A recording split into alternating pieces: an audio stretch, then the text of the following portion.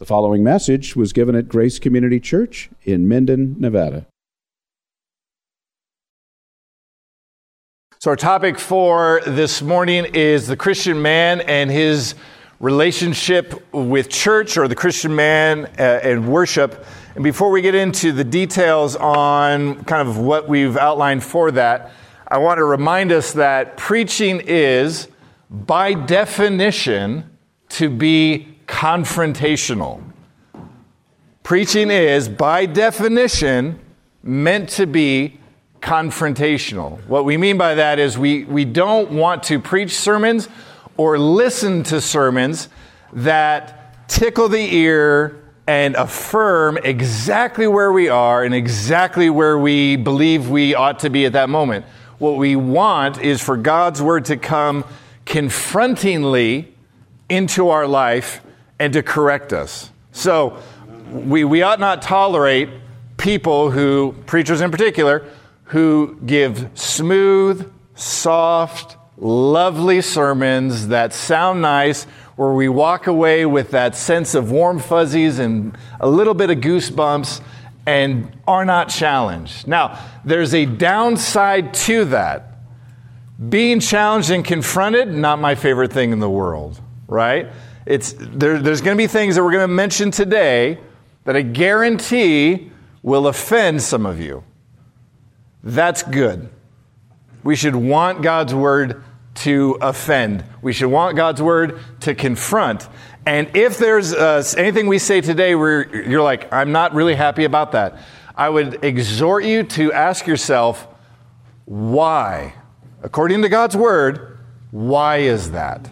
So, unless we've all arrived or you've personally arrived, we all stand in need of God's confronting in the way that we conduct ourselves in life and ministry. And our relationship to church is no different than any of those other topics. So, we want our sermons here to be confrontational. We also want, and this is going to be kind of just a note I'm going to push up front, because I suspect there might be a temptation to hear this morning's message wrongly. I'm concerned that you might hear a bunch of what are going to be perceived as rules or law. I don't want you to hear it that way. What I want you to hear is grace, grace, grace. God is bountiful in His grace, and the things we're going to talk about today are actually avenues and streams upon which His grace comes into our life. Now, we can either avoid those streams of grace and avoid those opportunities for His kindness and strength to work in our life, or we can submit ourselves in faith to those things, knowing that God delights to use them. So we have, I know it's not the best number in the world, but it's not a bad number. We have 7 points today, and I don't want you to hear 7 rules that are burdensome. I want you to hear 7 ways in which God's grace can flow into your life and shape you and make you more like Christ, which that's our goal in everything that we do. We want to submit ourselves to the ways of God and the rules of God so that we're shaped more and more into the likeness and image of Jesus Christ. I'm convinced that these 7 things do that, and do that powerfully, if we would but give ourselves to them in faith. Because there's a way of giving yourself to a thing, but not doing it by faith. There's a way of checking a box, jumping through a hoop, doing something that makes it look like a Christian would do it, but not doing it by faith. Doing it by faith is that you trust that God uses these things to shape Christ more fully in you. Now, do you and I stand in desperate need of Christ shaped more fully in us? Yeah. Do you have the requisite power to do it in and of yourself? You actually don't. I don't know of anyone who can change their own wretched heart. I need God and His grace to do that. I think these 7 ways are primary with regards to our relationship to the church. So we're just going to dive in to the first one. They'll all kind of have the same format, so if you take notes, good for you and awesome. If not, don't worry about it. The first one is this: the Christian man gives himself to church attendance. Now, we cannot talk about your relationship with church if you don't go to, guess what? Well, you don't go to church. So if you're not here, you can't actually be engaging in the life of the church and in any of these things. So the very first thing we want to mention with regards to a Christian man's relationship with the assembly of the saints is you have to be here. I know that you might say like, okay, this is the most duh of all of the things you could be mentioning. Oddly, it's not as self-evident as maybe we'd like to think. You must be, and there's two different ways that we want to engage this. The first is that our attendance before the worship of God should be regular, not irregular, not based on the way you feel the morning of, or the way even necessarily what the whole family might want. It needs to be committed. Is the worship of God and the attendance in worship, is that something that is easily pushed off of its spot, whether it's hunting season or sports season or lake season or whatever it is, or is it holding that place of priority and other things have to take second place?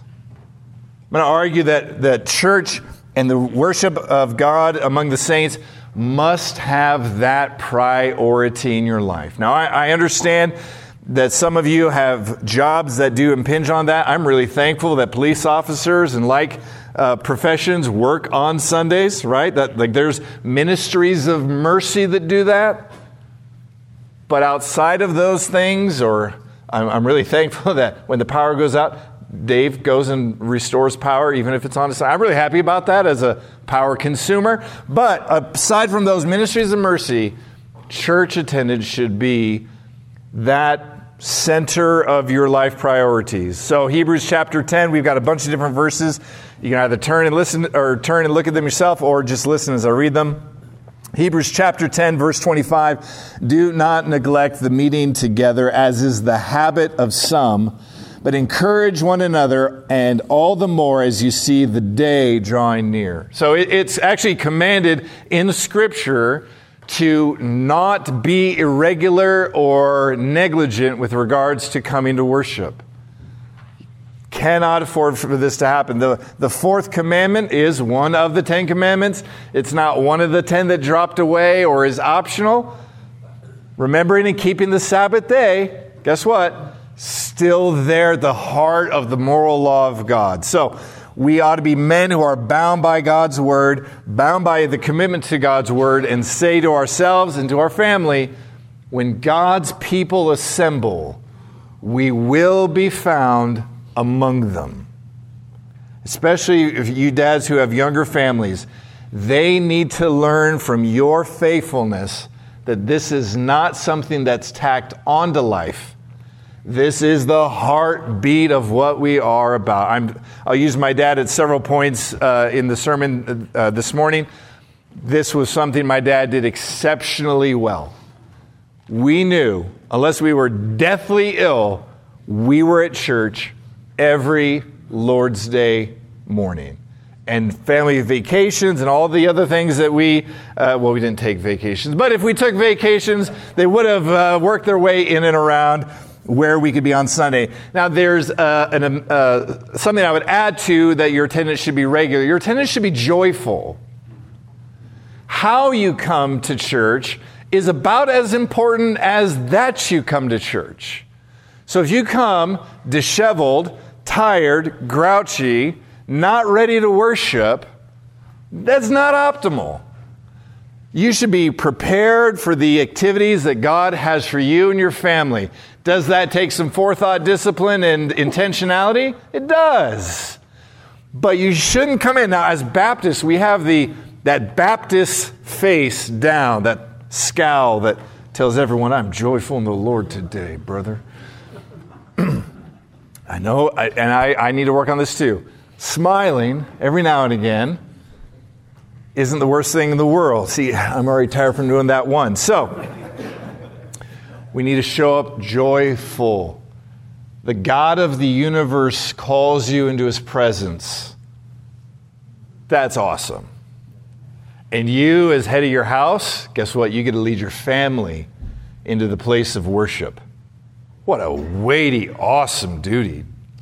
Gentlemen, that is something that should be of great joy and weightiness. But let's not forget the joy part of it. Psalm 121, verse 1, I was glad when they said unto me, let us go to the house of Yahweh. Or Psalm 84, verse 10, for a day in your courts is better than 1,000 elsewhere. I'd rather be a doorkeeper in the house of my God than dwell in the tents of the wicked. You shouldn't be found in the tents of the wicked ever, but doubly on the Lord's day you should not be found pursuing your own business, but pursuing the Lord. So, men, make it your joy and your duty to regularly be found in the house of worship, and that will be contagious to those around you. Your attitude, for lack of a better term, will be picked up on by other people in your family and other people, not even just in your family, but here at the church. Joy is contagious, but guess what else is really contagious? Being a stick-in-the-mud jerk or just being a sour reformed person, right? That's contagious.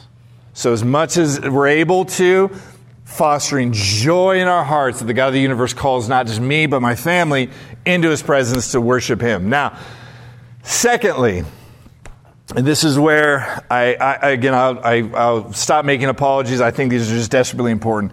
I would say a Christian man ought to give himself to church membership. So not just attending a church, but being involved and invested in a church body. Now you might say, well, that seems a little self-serving. You're a pastor here at a church. I didn't say you had to be a member of this church. But you should be a member of the church you go to. You should be a member of the church you go to. You are called by God's word to be under church leadership, to be invested in the lives of the church. And so just to be fulfilling what the New Testament calls you to. Membership does that in part. So here at Grace, if you want to be involved in any kind of level of ministries, guess what's just got to be part of it? Membership. Should you be actively serving and invested in a church? Yeah.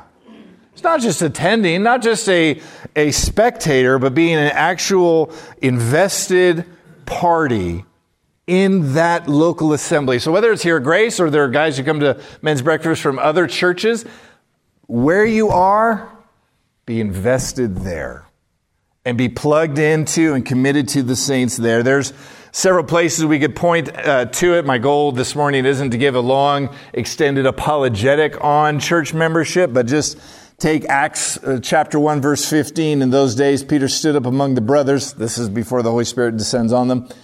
And there was a company of, and your Bible should say 120 persons. The way it says it in the Greek is there were 120 names. There's actually several places within the New Testament that talk about a list of names that they knew who was part of the assembly, who was part of the church there. There's no other way that Paul could write like the book of Romans and name all the names that he does in chapter 16 without knowing exactly where those people went to church and where they worship. So, being invested in the church, being joined to the membership of the church, and then engaging in the ministries of the church. So, investing in one another, saying to yourself and to your family, God has given us gifts that aren't meant for just, us. They're actually meant for other people. And so looking for places where you can then minister those gifts. You might say, I'm not a preacher. That's fine. I'm not gifted in, I don't know. We're putting together gift baskets for Thanksgiving. If you're like, I'm not great with decorations, gift basket stuff, that's fine. I'd be worried if you were really good at that. I'm glad you recognize that was a joke. So, but invest and serve the body. The Spirit gives gifts to each member, and He gives me gifts that you need, and He gives you gifts that I need. Pray and seek that God would show you where you can serve in a local assembly for His glory and for the good of His bride and the good of His people. Do not be, and I think I'll mention on the next one. Be invested in your church, be a church member. Number 3, a Christian man gives himself to church fellowship. So that means that when you're here regularly, joyfully, investedly, that you're not just here like a lump on a log. You might say, I'm an introvert. I don't care. That just means it's harder for you to talk to people. You might have noticed this. I don't struggle talking to people. It's not like there's struggles I have. Talking to people is not one of them. Maybe you're one of those who's an introvert and you're like, you know what? I'm just fine sitting in the corner by myself. And if no one says more than hi, I'm fine. You are called by God in His Word to engage the bride of Christ, the brothers and sisters around you, in Christian fellowship. To carry out many of the one another's in the New Testament as a faithful Christian man. Guess what needs to, at some point, do this? Your mouth. Encouraging one another, building one another up, exhorting one another to love and to good deeds. So, continuing with Hebrews 10, verse 24, let us consider how to stir up one another to love and good deeds, encouraging one another, and all the more to do it as the day is drawing near. So, I don't know how to encourage someone without actually engaging them, without actually at some point talking to them and investing in them. You might say, like, well, I do that with my family. Some of the most important interactions I've ever had as a young man had to do with other Christian men exhorting me and speaking to me. It's one thing to hear it from your dad. That goes deep. But to hear that same thing said to you by another man in the body of Christ, those go deep too. Those shape you. So that even just with the young guys around here, investing in them and investing not just in the young guys, but in the other people around you. Encouraging, you see them discouraged, or you see them backsliding, or you see them wayward, exhorting them. Not as a jerk, but as a loving brother in Christ. I love it when I hear guys, kindly, hopefully, saying to one another like, hey, I missed you last week. That's saying more than just like, hey, I noticed you were gone. It's like, hey, where were you? Encouraging one another. Noticing one another. When someone notices that you're gone, isn't that like a good thing? That you're known well enough that people would notice when, hey, I haven't seen so-and-so for a while. I'm happy that he's back. I'm going to check in on him and see how he's doing. Encouraging each other and being, and this is where we want to put a bit of emphasis on that proactive masculine emphasis that Mark Chansky talked about, and I think it was our first or second time together. You are not called to be a passive, reactive person. You're called by God to be proactive, engaging, and not just responding to the environment around you, but dictating things around you. So not just waiting like, oh, I'll talk to someone if they come and talk to me. Like, no, be proactive. Be the one who actually goes and initiates that. Don't simply be the reactive one. Looking and praying for ways that you can participate. Now, when we are here on Sundays, now this is to extend beyond that, but we ought to not be passive, idle spectators, riding in the sidecar of church attendance and membership, but we should be active participants. This is one of the reasons, I don't know if you've noticed it, we have, even though we've changed a little bit of our call to worship, there's something that's always in our call to worship. It's reader response. Have you guys noticed that? Okay, if you didn't, that's fine. So you might say, well, why would we do that? It's just like a hokey thing that Reformed Baptists do. Like, no, there's actually thought that goes into it. The thought is, I need to engage the members of the congregation from the very first thing that we do. There's a message we want sent. You are not here to observe. You are here to participate. That from the very first thing we do, we're actually intentionally, with the way that we do our call to worships, we're trying to engage you, the congregation, and get in our heads and in our hearts, I'm here not to simply receive.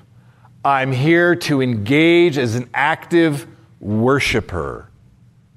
That's important from the very first moments of our service. Whether you're teaching a class or engaging in a service, a good teacher knows they need to get participation early, or those listening are just going to settle into a passive, receptive way and not put anything or much into it. So, encouraging one another in a proactive way, realizing that I'm not here to be a spectator, I'm here to be a participant. I'm not in the, to use a sporting analogy, I'm not in the seats, I'm on the field.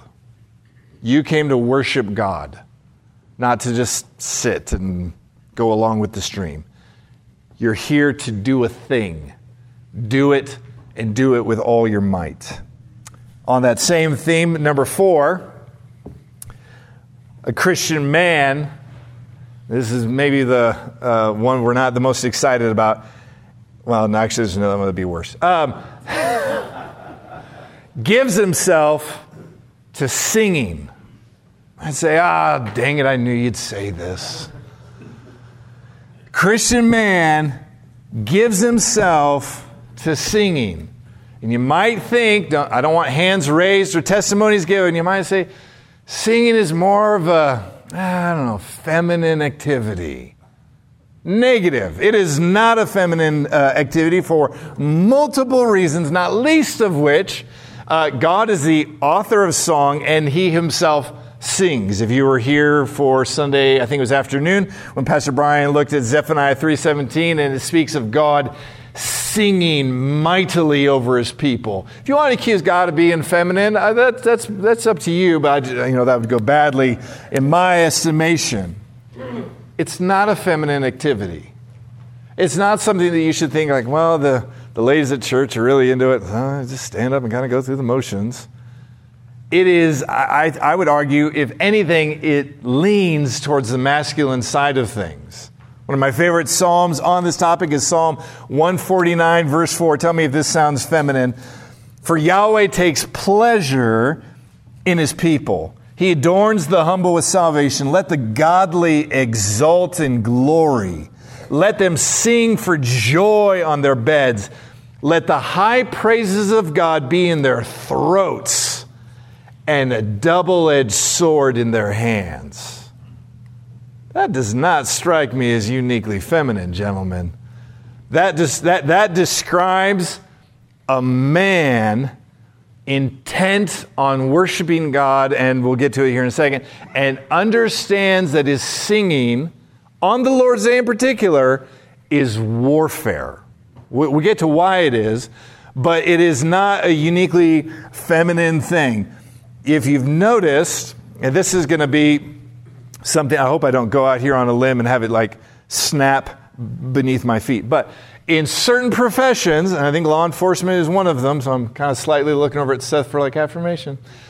If you had a really soft, tender, effeminate voice, how good of a cop would you be? Seth, good cop or not optimal? Yeah. You don't want to be like, please, sir, put it down. Put the gun down.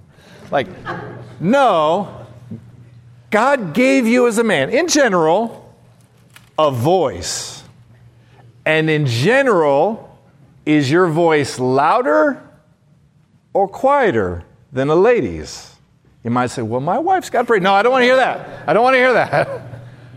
In general, the man has a bigger apparatus for speaking and has a louder voice. So here's where I think it might get a little uncomfortable. When we sing here at the church, and it breaks into ladies' parts and men's, who's louder? Be honest. The women. By a substantial amount. Gentlemen, that's got to stop. That's got to stop. Each time I'm like, come on, guys, you're making us look bad in front of the women. God gave you a voice. Use it. You might say, I'm not good at singing. He doesn't demand that you're good at it. He says be loud about it. Over and over. If you look at how the Bible describes singing, both in the Psalms and the other book that has the most music in it, which is going to be Revelation, there is a defining feature of the worship of God over and over and over again. It is loud. Sometimes it's flat or monotone, but it's loud. So when we are called to worship, just listen to some of these Psalms. Psalm 33, verse 3. Sing to him a new song, play skillfully on the strings with loud shouts. Loud shouts in the worship of God, gentlemen. Psalm 47, verse 1, it gets a little Pentecostal. Clap your hands, all people. That's hard for us, especially those of us who are challenged with regards to melanin. Keeping rhythms tough. But anyway, we'll just keep reading. Shout to God with loud songs of joy. So even if you don't know how to sing well, you can sing loud. Even if you're like, I wasn't raised doing this. I've never had voice lessons. If you sit in front of me at church, you'd be like, I can attest to that. He is not. You can sing loud. There are several folks who, when they would come visit our church, comment on how loud our singing is. I think we're only at about 60% right now. I think we got another 40 to go. To be singing in the way that the Bible calls us to sing, loudly. Now, it's no secret to you that there are times where, like tomorrow, I'll be helping lead the singing from the front. So guess what I get to see during that time? Who is and who is not singing. I'm not going to point out individuals because that would embarrass Cullen. I'm just teasing. Cullen sings well. I see a lot of guys who don't even sing. On the Lord's Day, among his people, hands in pockets, mouth closed. Unacceptable. Unacceptable. It's got to stop. You should be zealously, loudly praising your God. He's worked such a salvation in your life, a little quiet whisper, not going to work. Zealous singing. The other element that I said we would look at briefly here is that worship is warfare. So you might say, I don't even know why we sing. Well, we're doing battle when we sing. So that's why we would sing, right? We do battle when we sing. Congregational singing disappeared for 1,000 years in the life of the church. There was a season under the Roman Catholic Church where if you were not a liturgical priest choir, you did not sing. It was actually the Reformers that brought singing back, and it was actually Calvin who was chief among them. And he said, because sometimes we think of these Reformers and they're like, I can't show any emotion. That's how they know I'm godly. Bully. Calvin said, our prayers are cold. We must warm them with song. Calvin, actually, the opposite of the staunch, stern reformer, said, actually, our problem is we're a little too tightly wound. We need song to thaw our hearts that have been cooled and chilled by the world, and we need to engage in warfare with regards to what we believe. So there's a reason why we do it publicly. There's a reason why we do it corporately. We're battling unbelief when we sing. If you want an illustration of that, I had a front row seat to it, and it was beautiful and tough to watch. But when we sang for Mateo's funeral here, what was that if not warfare? When I see his family on the front row, singing about the resurrection of the dead. You want to talk about warfare? That was warfare. We do that every Sunday. Every Sunday we engage in that. You might be like, well, there's some songs that they're not warfare songs. Yeah, I hope you've noticed, we don't sing any Jesus is my boyfriend songs around here. So we don't want to talk about, I won't give any illustrations. We don't sing that here. If we did, I would be upset and we'd seen into it quickly. So we don't sing those kinds of songs. We sing other songs like the Son of God goes forth in war. We've got a new song coming out that is See the Conqueror Mounts in Triumph. We aim for warfare type songs around here because we recognize that's what we're doing. But if you just want an illustration from Scripture, say, like, I would need to see that in the Bible to really hitch my wagon to that. 2 Chronicles 20:21 and following. And when he'd taken counsel with the people, he appointed those who were to sing to Yahweh. That would have been an all-male choir, by the way. And praise him in holy attire as they went before the army. And say, and this is the thing that they sang, give thanks to Yahweh for his steadfast love endures forever. That sounds like some of the songs we would sing around here. And when they began to sing and to praise, Yahweh sent an ambush against the men of Ammon, Moab, and Mount Seir, who had come against Judah, and they were routed. That's not the only occasion in the Bible. There's actually several of them where the choir goes out first, because they understood when we sing, it's battle. And it's battling against, so many times, things you can't see. You guys understand what Paul said when he said, our wrestling isn't against flesh and blood, but our wrestling is of a spiritual nature. When we sing on the Lord's Day, we are unsheathing swords, as it were, and doing battle spiritually with the songs of Zion in our throats and the sword of the Spirit in our hands. It's warfare, and we, as the men of the church, should be singing loudly, zealously, joyfully, leading the way in that. Fifth, oh my goodness. All right. Fifth, this is where we'll just continue to step on toes. A Christian man tithes cheerfully. I just sat down and thought about what does life in the church look like? And we'll apply it to guys. And I couldn't think of it without talking about tithing. You would know that we almost never talk about this here at the church, but it is clearly laid out in Scripture that giving is a part of the life of a believer. Just is. Just is.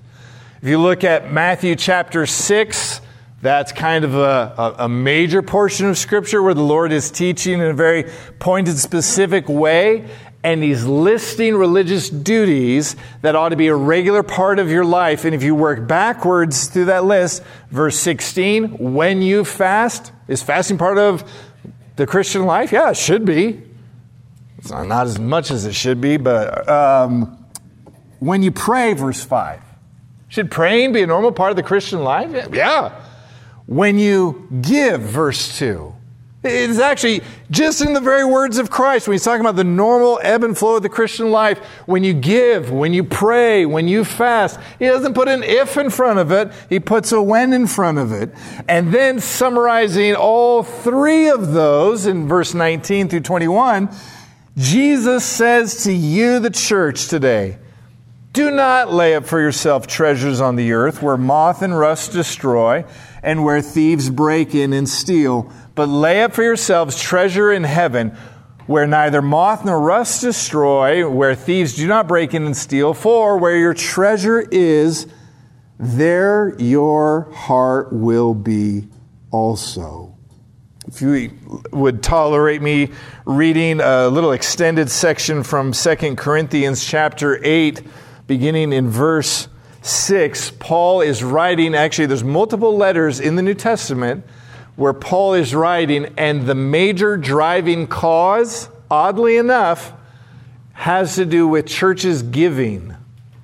You wouldn't know it, but Philippians is one such book. The major driving cause is giving. Secondary one is two ladies are fighting in the kitchen at the church, and he's addressing that too, along with being joyful. 2 Corinthians, similarly, takes up the church there had pledged to help the church in Jerusalem because I believe a famine had struck them and the saints there were languishing. Listen to what Paul's writing as he's giving them instructions on this topic. Accordingly, we urge Titus, as he had started, so should complete among you this act of grace. What's the act of grace? Actually giving. Yeah, he's directly talking about the giving of money. But as you excel in everything, in faith, in speech, in knowledge, and in all earnestness, in our love for you, see that you excel in this act also. In giving.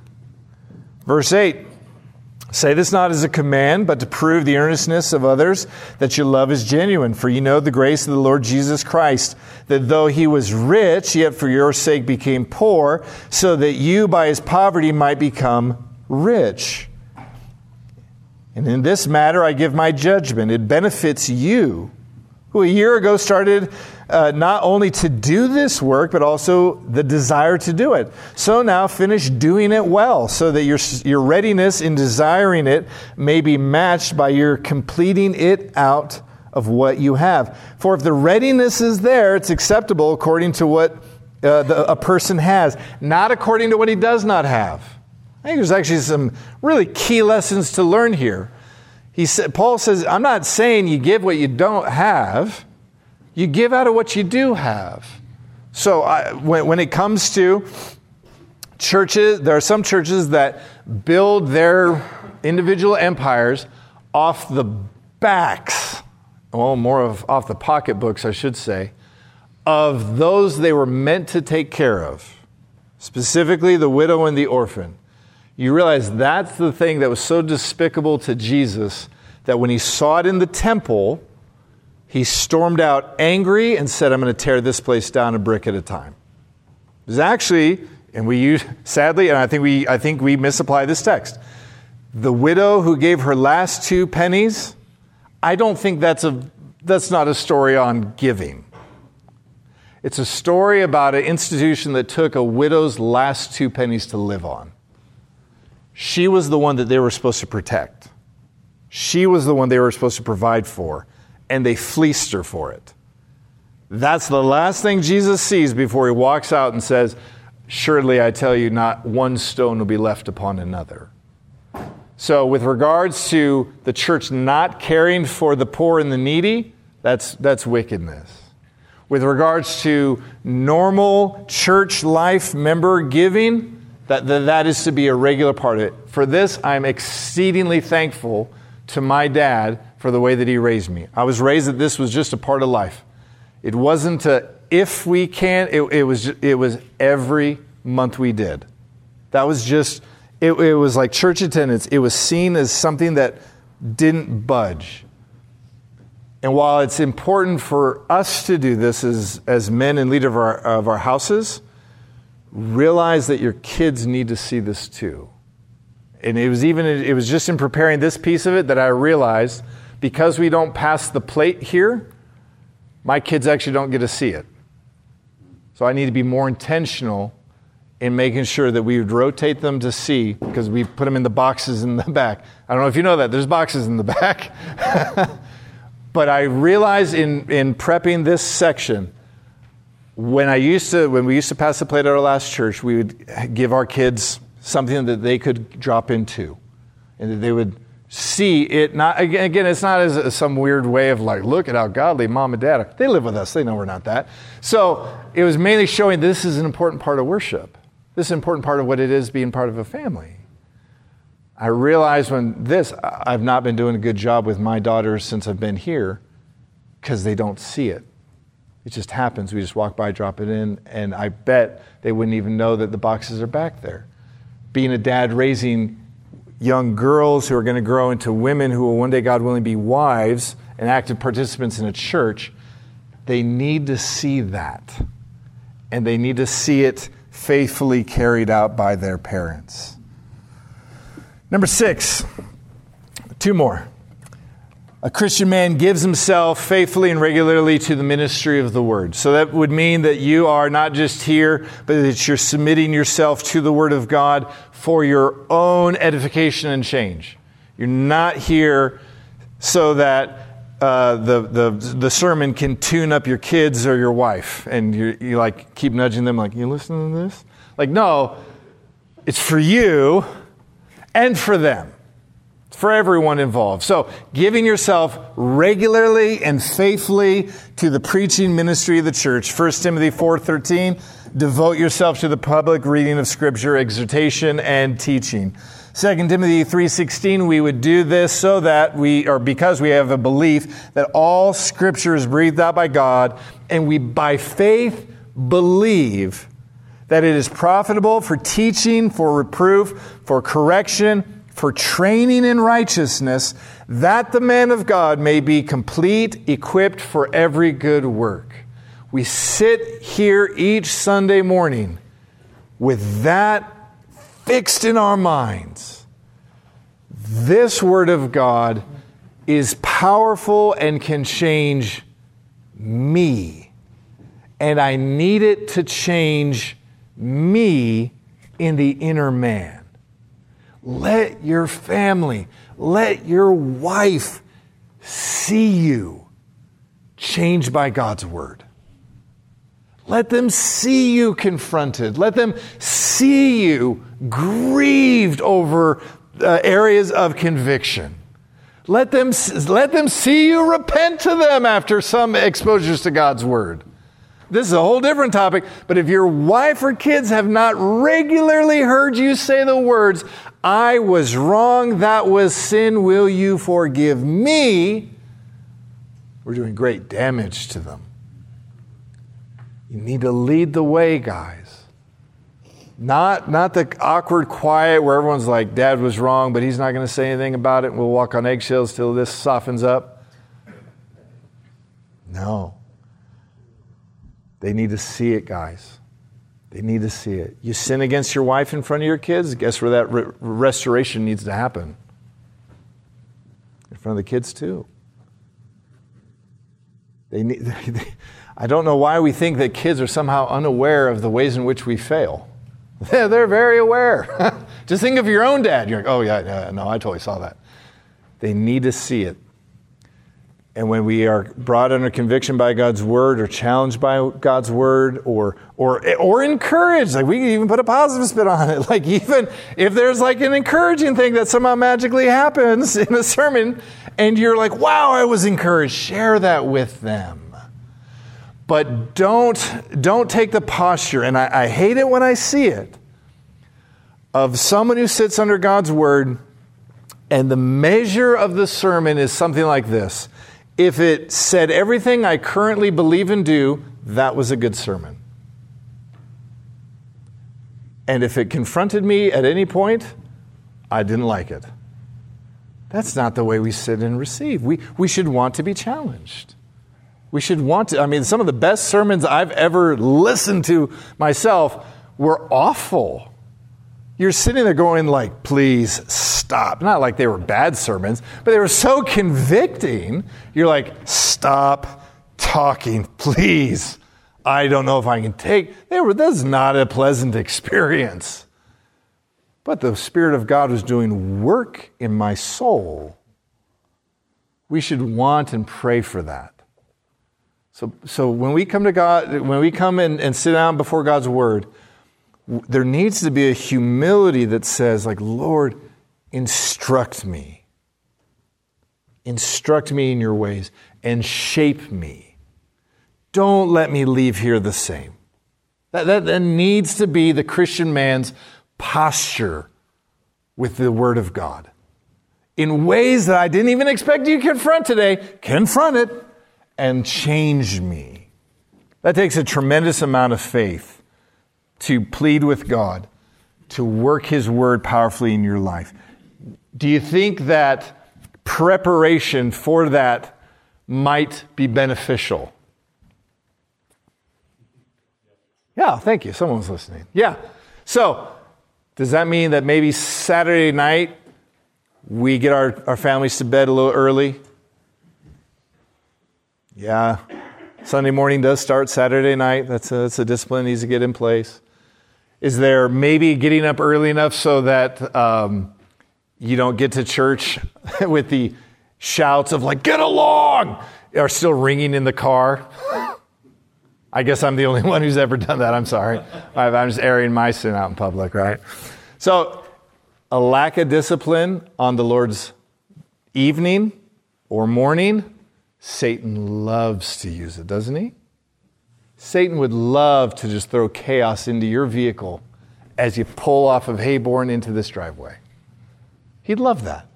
He'd love for that morning to be filled with tension and strife and grief.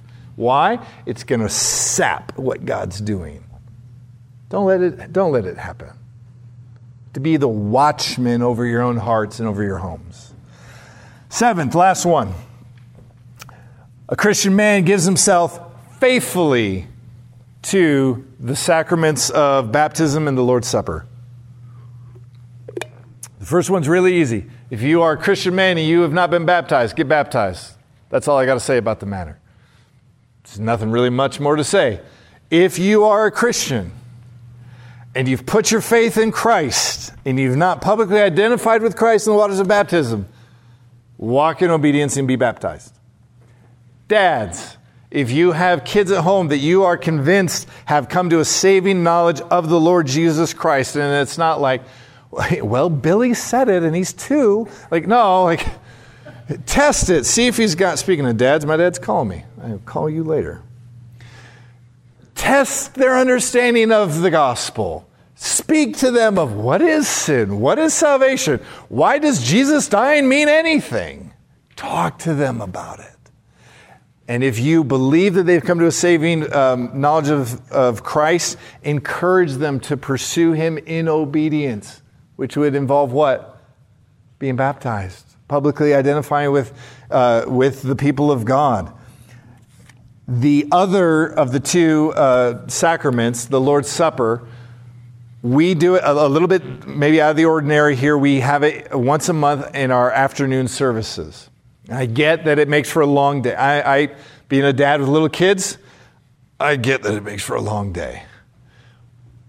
But when the supper is served, make sure that you are present for that. That is one of the primary ways that grace floods into your life. It's called a means of grace for a reason. Is it a means of saving grace? No, it's not a means of saving grace. It doesn't save you if you do and cast you into hell if you don't.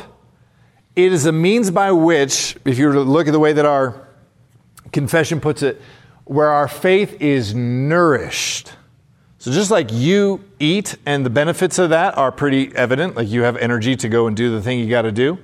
And if you don't eat, how effective do you think you're going to be in your life? Well, not really effective for very long. Similar thing happens with the supper, with the word, with prayer, and with fellowship. It's ways that God encourages faith.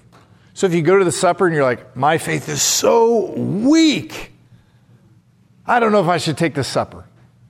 That's like being like, I'm starving, I don't know if I should eat today. I've not had that. Like those are not thoughts that I entertain for very long. If you've had a rough, beat-up week, you need the supper more than normal, perhaps. If you think I've had a fantastic week, I don't need the strength of God, repent of that pride and take the supper because you really needed that Sunday because you don't think you need Christ and you do. So be here when we have the supper. Make it a priority. Prepare your heart and the hearts of your believing family members. Explain to your kids what we're doing. Talk to them. It's like it doesn't sneak up on you. Like it's once a month. It's always the first Sunday, or almost always the first Sunday. Talk to them about it.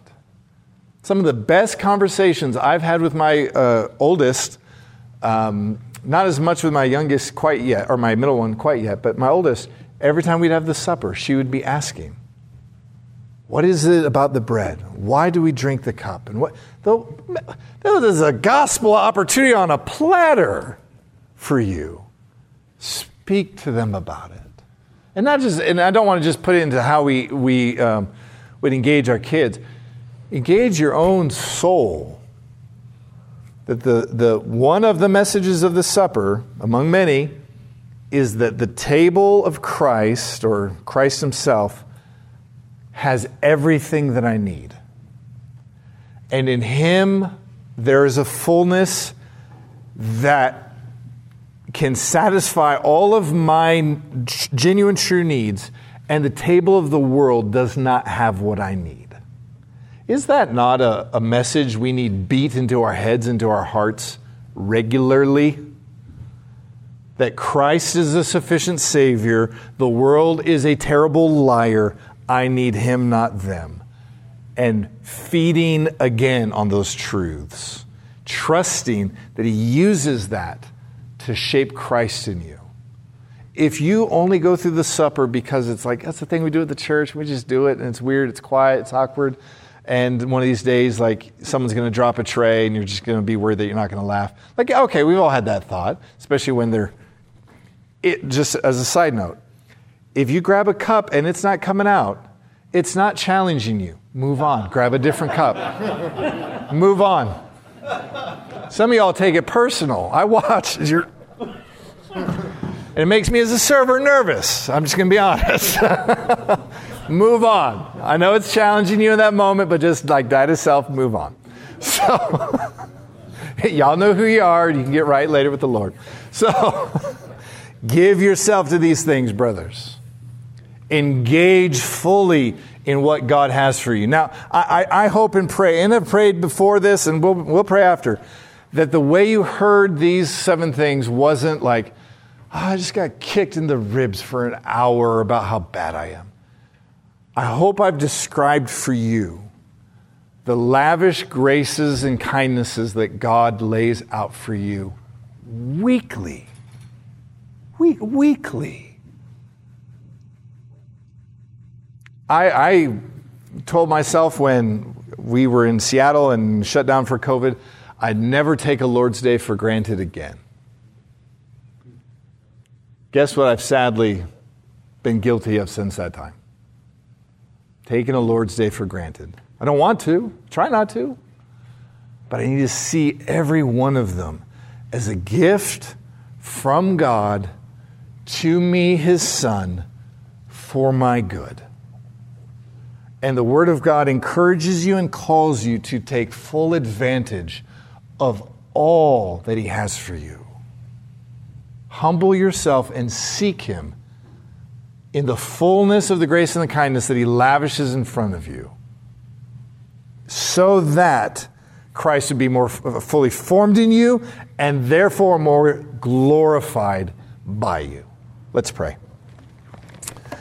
Our great God and our Father, we pray that you would work these truths in our hearts. I pray you'd work them in my own heart, that you'd work them in the hearts of our children and grandchildren, that you would show the strength of your arm in transforming us and the extent of your kindness and your patience with us. We pray as we assemble here tomorrow to worship you, that we would engage in all the means of grace that you lay in front of us, that we do so by faith, and we do so with expectation that you would do good to your people because you delight to do them good. We pray this in our Savior's great name. Amen. We hope that you were edified by this message. For additional sermons as well as information on giving to the ministry of Grace Community Church, please visit us online at gracenevada.com. That's gracenevada.com.